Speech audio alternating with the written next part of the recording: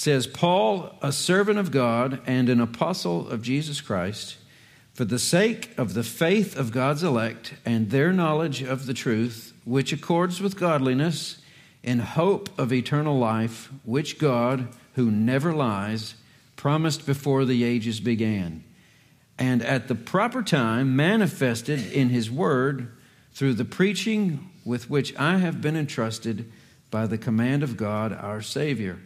To Titus, my true child in a common faith, grace and peace from God the Father and Christ Jesus our Savior. This is God's word, so let's bow in prayer. Father in heaven, we thank you for another Sunday. We thank you for time with our Bibles open in our laps. Lord, we thank you for graduation. We thank you for students. We thank you for our church families. And we thank you for those guests that are with us. As a result of this, we recognize at the close of the service. All of these things we thank you for. We wouldn't have them otherwise. But for now, we ask that you turn our eyes upon you as we sang, especially to your word. To whom else should we go? You alone have the words of life. We ask this in the name of Jesus. Amen. Well, Titus, and we'll get into some of the more traditional introductory things as we go and in weeks to come. But Titus, he's the recipient of this book. It carries his name. Was left in Crete. That's an island in the Mediterranean. And the purpose for his being left there by Paul was to organize a network of church plants. House churches, more than likely. This was before a period of time where a church would gather together their resources and build a dedicated building. But the letter written to Titus, more or less, is to help the church do it right. These are instructions to a man organizing churches on how to do that. And it's by God's apostle, Paul, to this man Titus. We believe it to be inspired, so this is how God would have us do it. Why is it important to write a short book to a man named Titus by a man named Paul? Because any church is capable of doing it wrong. Just because we call it a church doesn't mean that it's doing everything correctly. There are wrong churches. We don't want to be one of them. We want to be a church by the book. So we study the book, and we study one book out of those books. That's what we're doing this morning. If you think about it, there are ways to evaluate the success or the progress of certain things. If it's a business, is it making money? Are they able to make whatever they make and distribute it and find those to purchase it in such a way that they make money in doing so? Well, you'd call that a successful business. If it's a sports team, they win games. If they can't win games, you're saying, well, something's wrong. You can't fire the whole team, fire the coach, right? Maybe it's his fault.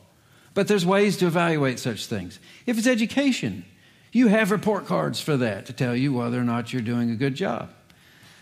Let's be glad that report cards aren't the only gauge for such things. I'm glad they don't print that on your diploma that goes on the wall, because you'd probably not have hired this guy. I didn't do too well in certain parts of my education, especially math. But then I started paying my own bills, and if there was a dollar sign in front of the numbers, I figured them out. So life has its way. It'll work. Now, a church and how it's determined to be successful or productive is not as simplistic, because the metrics we might use to evaluate such things can be misleading. Usually it's budgets and buildings and bodies. You see that in literature sometimes. Are all of those growing or multiplying? Well, yes or no, you can put a pencil on those things, but there are such things as big churches with big budgets and big buildings and lots of bodies that aren't doing it right. In fact, it seems like if you give people what they want rather than what the Bible says, You can grow it faster and bigger. That's not the right way to do it. God has designed the church. We'll learn that here.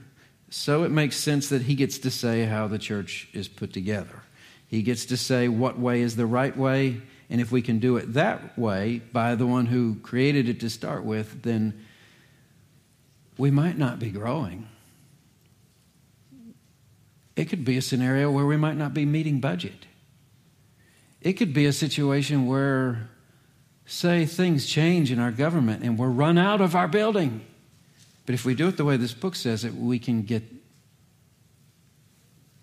the, what would you call it, stamp of approval known as well done, good, and faithful church.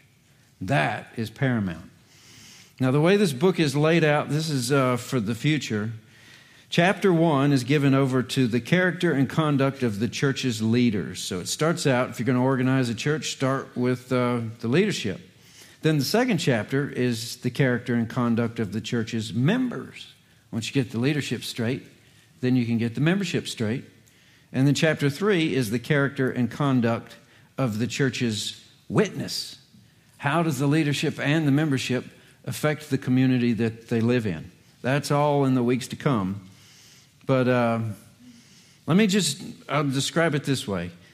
This little book is intensely theological, but mercifully practical, which is good. When you sign up for classes, you're going to evaluate them not on how deep the technicals go, but how much of the stuff you've actually used after you've passed the class. Of all the classes that I took, I might be able to remember the professor's name from half a dozen of them because I loved the professor. Not only did they tell me the technicals, what I need to know, but how to use them practically with my hands.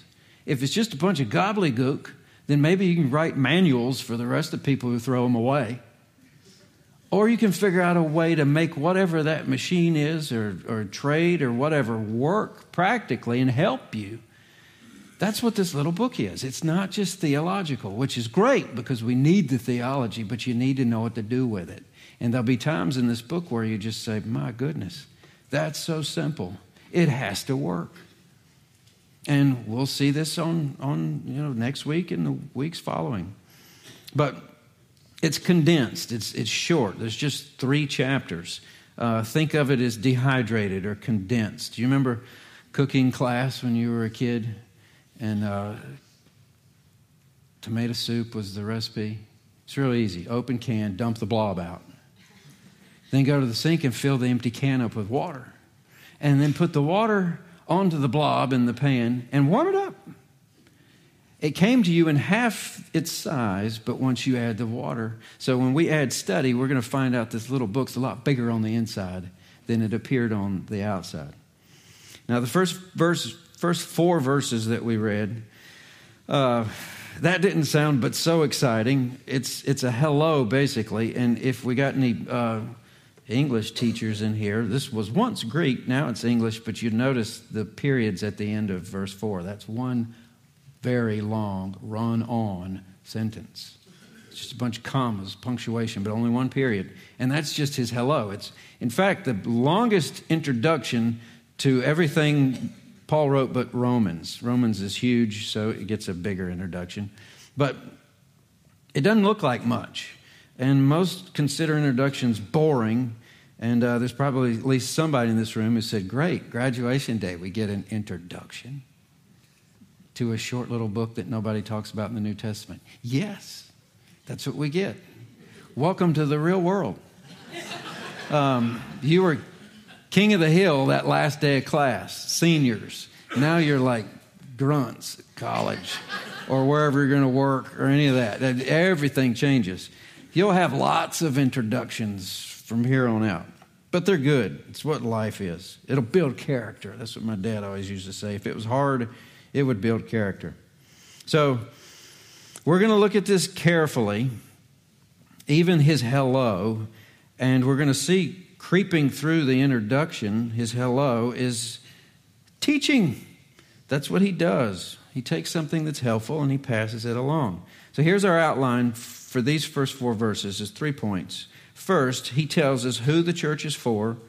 Secondly, he tells us what the church is about. And third, he tells us how we're to know that that's true. So a who, a what, and a how. That's good at breaking things down. Number one, who the church is for. Go back to verse 1. Paul, servant of God and apostle of Jesus Christ, for the sake of the faith of God's elect and their knowledge of the truth, which accords with godliness. So two things right out of the gate. He tells us who he is. How would you introduce yourself, especially if you have the credentials of Paul the apostle? Would you start with the word servant? That's what he does. That gives us a lot as far as his perception of his role. And then apostle of Jesus Christ, that sounds sign-worthy perhaps. Maybe you pass a church where it's apostle so-and-so. You know, there aren't any more of those, but people like to use it. An apostle of Jesus Christ, a sent one, a messenger, a servant and a messenger. That's who he says he is. But then as to who the church is for, he gets into that with the next phrase, for the sake of the faith of God's elect. So if you're putting together service for God and messenger duties, which is preaching and teaching, that's kind of the starter kit for a church. And what's all that for? Who's all that for? For the sake of the faith of God's elect. Now that word elect can be tricky, can't it? Maybe even controversial. If I have anything to say about that, it would be that even so, it is a biblical term, it's a biblical doctrine, and it's clearly taught in the New Testament. Whether you like it or not, controversial or not, if you like your Bible, get to know what that means and get comfortable with it. You can't cut it out. And does it sound as if it's diametrically opposed to your free will to choose your own salvation? Yes, it does. But that's the way it's offered to you. You choose because I've already chosen. Now, it's okay because God's big and he hasn't told us everything. And at some point, we'll understand how this works. We know some things God knows, but on a scale, it's probably closer to infinity that he knows that we don't. So we take his word and we trust him. There's this thing about being chosen before the world was ever made, but then there's this thing about preaching so you can find out that you've been chosen. After you repent and trust the Lord as your personal Savior by your free will. That's what the Bible tells us. So, one of the things that's helped me as far as swallowing that, because it does hurt the brain to think through it, I'm glad it's there, at least for one reason. Because what hope would we have of anyone being saved if all of it rested on us to persuade them? I wouldn't be standing here. You wouldn't call me preacher, you'd call me salesman. And I'd need some sales skills to overcome your buyer's resistance and convince you that this is what you need. I'd rather just tell this as God wrote it and let the Holy Spirit deal with you as to whether or not you'll be making that decision. I've been faithful if I can pull that off, and he gets all the glory because he's the one who paid for that salvation. So I like predestination. I like the fact that God had me figured out before I figured him out and not the other way around. I don't want to limit him. I think that's enough to move on. But answering the question, who is the church for? Those elect, the ones that are his, he chose. The word adoption is actually used in some of the passages, which is a beautiful picture. Because if you go to adoption agency and you say, I want that one, what did you just do? You chose that one. That's what he does. So if there's a church full of Christians that have been chosen, who repent and believe, who is this for? The church? It's for the church. Does that mean the church is for you? How many of you have ever heard someone say, you need to think of it this way, the church is not about me? That's not biblical. The church is about you. Rephrase it and it's wrong. The church is all about me. You don't want to be that person. This church is all about me. No, this church is about all of us, brothers and sisters in Christ, elect for the sake of your faith and your knowledge and your hope. We'll get to that here in a second. That's what the church is about. So look at part of verse 1 into verse 2. This is what the church is about. For the sake of the faith of God's elect and their knowledge of the truth, which accords with godliness, in hope of eternal life, which God, who never lies, promised before the ages began. So you got three categories. If you want to circle these words, I'd recommend it. Mark your Bible so it can mark you. Faith, for the sake of faith in God's elect. Also, their knowledge of the truth, faith, knowledge, and then in hope of eternal life. Faith, knowledge, hope. This is what the church is all about. Let's look at all three. First of all is your faith. You got to believe. We want to make faith some fuzzy thing that nobody can touch. Well, it's just understanding this book and believing that it's true. Now, don't just hang your faith in open space. There's lots of hooks here. There's historical accounts. There's miracles. There's watching people you know to be scoundrels who are saved and turn completely around and act like Jesus instead of their scoundrel selves. You might be one of them. These are things that you can use to verify these things. So it's what we believe. And not only that, but to believe that the Bible is a comprehensive thing. You believe it all or you believe none of it, because you can't just believe some of it. Cherry picking, that is, doesn't work that way. Either God really existed, exists now, exists forever, past and future, created everything that is, sent his son to bail us out from rebelling against him in the garden. And the swap looks something like this. All your sins he takes on his shoulders, all his righteousness he gives to you, so that his Father can look at you and see his Son. You get to go to heaven, and it's paid for by his Son's death. Either that's the way it works, or that's not the way it works. But if that's the way it works, then it changes everything about your life. If Jesus really raised from the dead, you have nothing to worry about eternally. But if you don't believe this stuff, then you really are on your own, and pretty much your mileage may vary. Just pick something that makes you happy until your clock runs out. But we got to be honest with this. This is the faith. It's all in. Now, Hebrews 11:1, faith is the assurance of things hoped for, the conviction of things not seen. Yeah, you are going to have to step out there on faith, because you can't completely and totally have every last question of yours answered. But the big ones are. That's faith. Then there's knowledge. I would love to think that people thought that Wake Chapel was a theological church. They study their Bibles at Wake Chapel. But how does that make you feel to be around a bunch of people that seem like all they ever want to do is just know more about their Bible? Does that make you feel nervous? It shouldn't. It's a good thing. It might make someone feel smaller if the other person, in their attempt to learn everything about the Bible, puffs themselves up. Or they're just that guy that basically knows all the answers to the Bible trivia game, but couldn't win someone to the Lord if their life depended on it. They can't put it all together, right? But knowledge, there has to be said something about knowledge. If knowledge is no good, then why do we fool with Graduate Sunday and recognize, hey, you finished 12 grades? There's something to be said about it. And a Christian who knows their Bible is a much more mature Christian than someone who doesn't, or doesn't see that it's important. If Jesus said, you shall know the truth and the truth will set you free, wouldn't it follow that you're only as free as the truth you know? A lot of folks that say, I'm just Christian life's just beating me all up. I don't know what to do. Read your Bible. Yeah, it hurts. It'll wear you out. People will hate you for it. But the Lord will tell you that he said that a long time ago. And this is just the practice. The real game's eternity. Know your Bibles. Notice what follows the knowledge, which accords with godliness. How do we figure out how to be godly? Some type of self-help class, Amazon, interventions, shaming. No. We read our Bibles, God tells us. There's no such thing as true knowledge of God without godliness that follows. We're going to call this sometimes, this whole series, Believing is Behaving. You believe this stuff, you have to behave that stuff.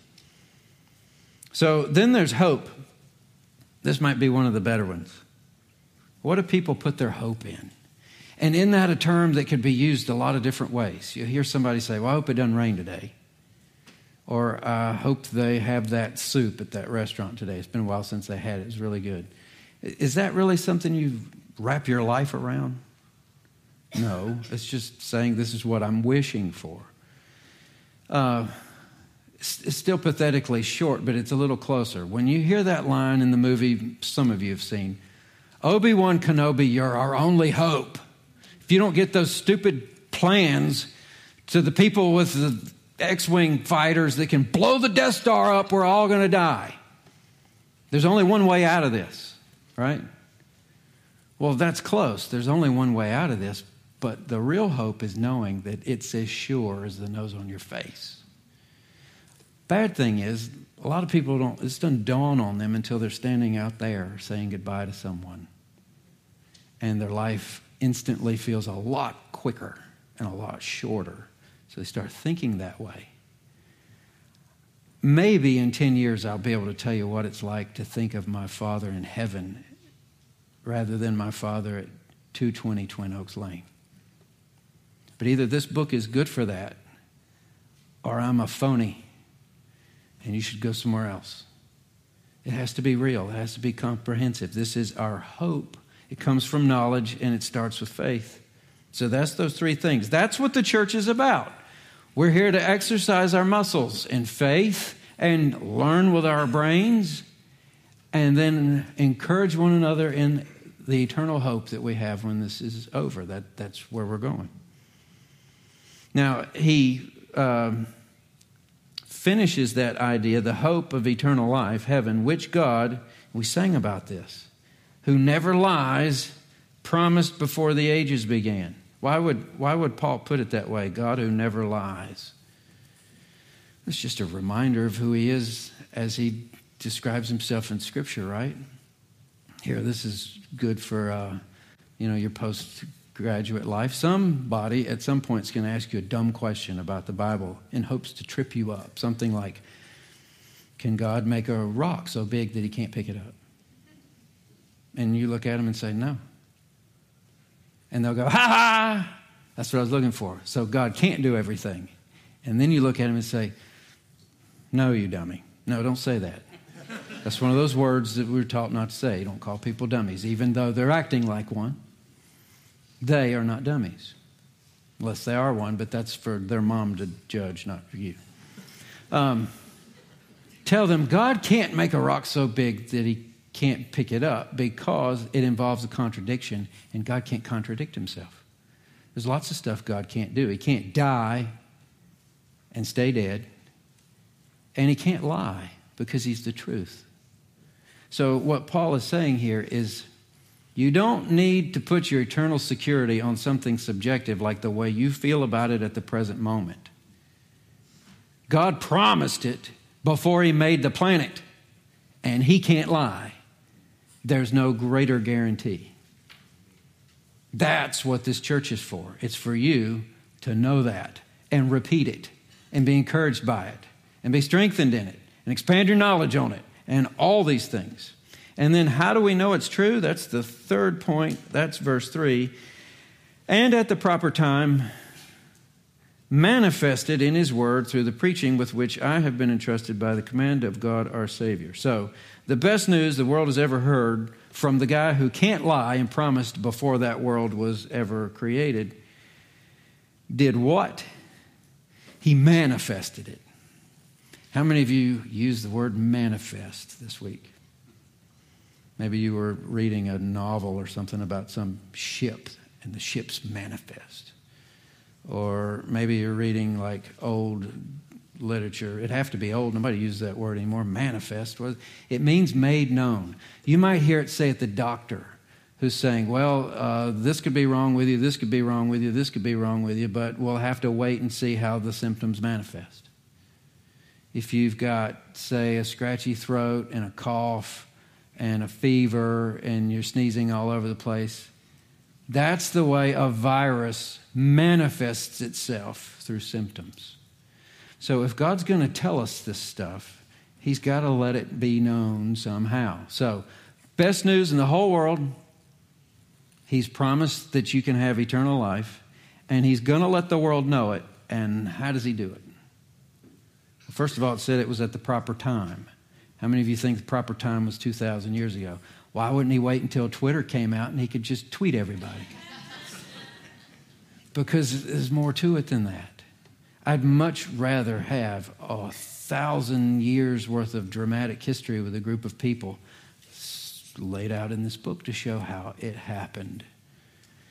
But how did we get that message? How do we have this? He told it to a group of guys who told it to a group of guys who told it to other guys who told it to more other guys. It's word of mouth. And there's a technical term for word of mouth when it comes to this book. And in a somewhat of a specific situation like this, preaching. Now, preaching, by God's definition, is a foolish thing. It's not the way the world would do it. And it's that way on purpose. This is 1 Corinthians 1. For since in the wisdom of God, the world did not know God through wisdom, it pleased God, this is the way he wanted it, through the foolishness of what we preach to save those who believe. So that's what we do. This is called the centrality of preaching. It's priority number one in a church. No preaching, no church. We'll learn that in the book of Titus. Greatest ailment I see in the church is when the church loses its confidence in this book to do the work of the ministry, that preaching won't be enough. We'll need to do this and that and something else. Churches can get goofy and in a hurry when they abandon preaching as being the ultimate engine that runs the church. And I'm not talking about the guy who does the preaching. A guy can let the preaching out from the book where it's already contained. You know what I mean? You don't need to tell a lion to do his thing. You just let him out of the cage, right? If you don't have that, then you resort to gimmicks and special events and whatever's new and entertaining and keeping up with the other churches. You know what popped into my mind when I thought about that? My illustration maker up in this brain of mine. Y'all ever seen that movie, Napoleon Dynamite? Some of you have. It's a favorite in our home. It's ridiculous. It's a high school student, and his grandma got injured on a four-wheeler. His uncle Rico's coming to stay with him, and Rico's just a kind of a drifter. He's always got these schemes to make some money, so he's taking his nephew with him to sell these kitchen bowls door to door. And in one scene, he's about to settle the deal with this couple. They're sitting at the kitchen table, and he's got this box that says 32-piece set on the side of it.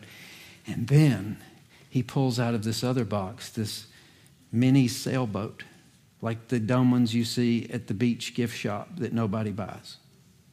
Well, maybe some people do. Right? And you see the wife whisper, "I want that." He's going to sell the kitchenware because of the stupid mini sailboat.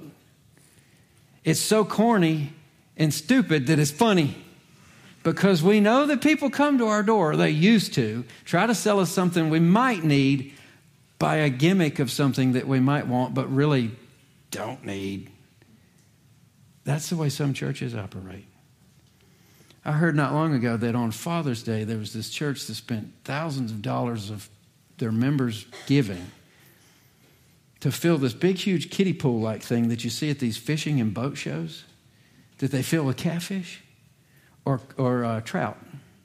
And you got these little cane poles, and they'll put one of those little eggs out of a jar on it.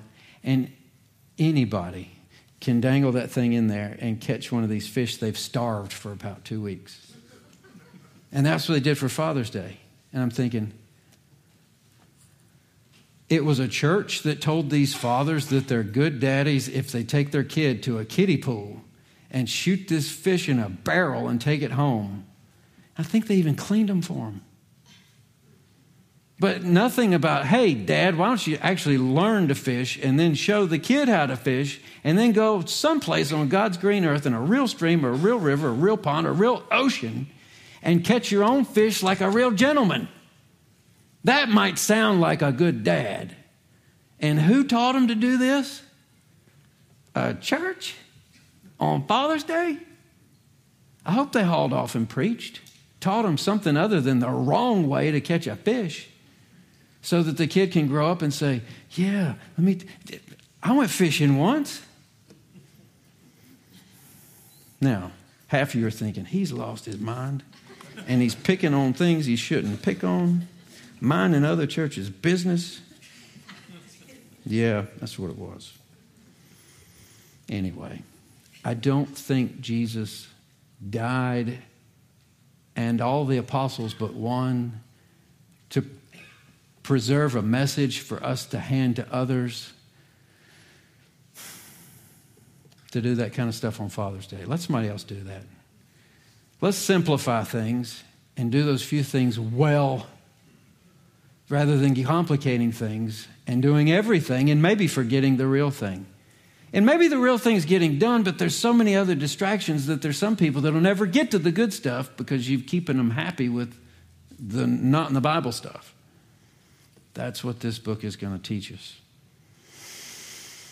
When you go looking for a church, wherever you land, if you're going to get educated someplace else, find a good one and make sure they use their Bibles, preach their Bibles, teach their Bibles. Faith, knowledge, and hope. All right. What do we do with all this? Because at the end of the day, we're going to have to believe that it'll be enough. That word that's sharper than any two-edged sword is enough to handle the business for which we've been commissioned. We'll need confidence in it. And in the coming weeks, we'll learn that God expects a lot from this church, not just every church. He'll expect stuff from leadership, from members, from its witness. And it'll all be a command because we're reading Holy Scripture. But as far as what's in this for me, what do we do with this little introduction? What do we do with having known that the church is for us? That's why we go to the trouble, and it's for the purpose of learning and the purpose of our faith and the purpose of our hope. Trying to think through how does this apply, and especially how does this apply to an intersection in life where you've completed one task and you've got a lot ahead of you, but this is a big deal. You've graduated high school. This type of thinking is foreign to where you're going to experience most of life. We don't experience most of life in our churches. We're outside the church, where we work and where we go to buy groceries and all these things. The idea that this is his church and he adopted us and he gets to say what, it's a lot of he said. And all of us get terms like servants and messengers. You know, in our culture, we've basically adopted a new slant on a really old idea. The idea goes back to the Garden of Eden. God said, don't eat of the tree. The devil said, go right ahead. One of them is wrong.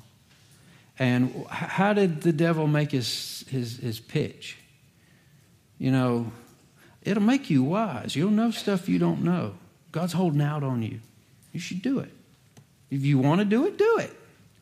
And that's the way it used to be. Previous generations, maybe. If it feels good, do it.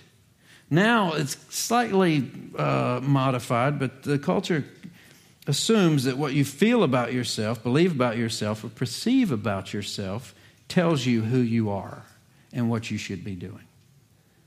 It's not this book that would tell you that. It's your heart, your head that'll tell you that. That's the way our culture works. It's the world's way of saying believing is behaving. You need to understand who you believe you are and then behave in that direction and take nothing less than the world stamping that with their approval. You figure out who you are and you make the world say, good job. That's just not the way the Bible teaches us. To put it in like another sentence from using another person, This is what I feel like, so this is what I should do. And if you tell me that I can't do that, or that I should be something or someone other than I feel myself to be, you're attacking the very heart of my personhood.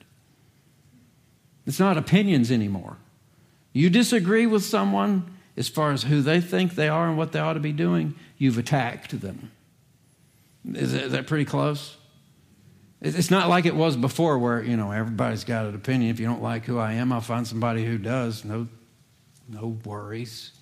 Now you can get in trouble for saying, I don't agree with someone and the trajectory of their life or what they've chosen to be or any of those things. Now, the only way that would actually work, and we're using our Bible brains now to say, whatever you are, you should go for it, is if we could eliminate some things, and then it might work. First of all, you'd have to eliminate a sin nature, our propensity to doing things wrong. And if you could get rid of that sin nature, then you might be able to say that our instincts are never self-deceived. How many of you trust your instincts regardless? Well, you're the ones that usually have to say you're sorry more. Because we find out from another angle, ooh, that was not at all what I thought it was. It's totally different. I was wrong. My instinct got me in the wrong situation. Or if our desires are never self-centered. How many of you that have children never realized that child was selfish? The rest of the world did. We're all selfish. I mean, really. And we write songs about it, right? That song I remember from high school, I'm looking out for number one. That's just, but, so if our desires are selfish and our instincts are misplaced, what about our dreams? Oh, it's graduation speech time, right? Follow your dreams. You got to do it. But nobody ever says, follow your dreams unless your dream is stupid. Because some of us have self-destructive dreams. Who wants to be a rock star? They generally die earlier. It kills them. There are some things that we have too much of. It's going to be a wreck. But we tell them at graduation speeches to do all this stuff, not taking into effect that we're selfish, so we'll run over people chasing those dreams. Sometimes the dreams are self-destructive, and sometimes our faculties for understanding reality are just messed up, right? So the idea of be true to yourself is a joke in the real world. But for some reason, that's the flag we wave these days. Now, there is a way biblically in which you are to be true to yourself. And this is where we kind of flip it over. We've got our Bibles here. If you've died to yourself, the old man, your sinful self, and now you're alive to the new self, which is in Christ, with the help of His Holy Spirit, you can be true to that person that God created for a relationship eternally and loved you that way so much that He came from heaven to down across to put you back that way. That real self should be let out, but only in that way. And what we're going to read in Titus is how to let a whole church full of people live that identity. And who's in charge of that one? He is. It's the age-old thing. Who's in charge? Is there a God in heaven and He's in charge? Or are we a God unto ourselves and we'll figure it out as we go? It really doesn't get any more complicated than that. If the real you is worth letting out, the real you has to be dead to sin and alive to Jesus. Now, you can run this right back to what we read. What is Paul doing here? Servant of God. Does that sound like he's in charge? Nope. Apostle, messenger of Jesus Christ. That sound like he's sharing his 2 cents? Nope. And for what? The sake of the faith of God's elect. That's other people. Now, Paul did that, served faithfully. He's done. Others have done the same. Your Pastor Ross served well, finished his race. My father served well, finished his race. What am I doing? As surely as I'm standing here, I feel like this is what I'm supposed to do. It's just teaching. It's not the most exciting thing in the world. Some people like to do it because they like people staring at them. I don't. One day, I wish we had a lottery. We'll pick a lottery. You get to stand up here for a while. I'll sit out there, and we'll all stare at you. You see what it looks like. But it's a stewardship of faithfulness. Will I take what I've been given and hand it to somebody else so it can be of help to them on an eternal basis? And then when my time is over, we'll stand out here and kind of like Al Mohler said, love the way he put it, when you've achieved your end, the end of the race, even faithfulness, they'll all gather in a cemetery, they'll put you in a hole, kick dirt in your face, and then go back inside the building and eat potato salad. And somebody else follows after them. It's not about the man, it's about the message. That's what each of you as Christians, it's not about you as much as it is the message. But you need to know how the Lord thinks about you so much that he would die in your place to prevent spending eternity without you. So you're more important than you could ever imagine, but you're less important than you probably act. That's a little dose of reality on Graduation Sunday. But it gives us a great place. And together, we all fit. Who's going to keep going? That's the idea. What we're going to be thinking about with Titus is how to run the place now, but how to teach the younger folks so that when we're gone, it keeps going. It's hard to think on a Graduation Sunday with all your life ahead of you. Get to 40-something and you start thinking about how many summers you've got left or your life in weeks. The fact that your parents have spent 90% of their time with you already. It's just the statistics. Can't even talk. I don't like that because it won't be long before one of mine that's over here will be sitting on the front row too. And I'll probably let Seth do it that year. There'll be like a space of several years I'm on the pew crying instead of up here talking. But I think that's enough. What we're going to do is we're going to sing our final song. And after we do that, I'm going to come back and I'm going to read off the names of our graduates.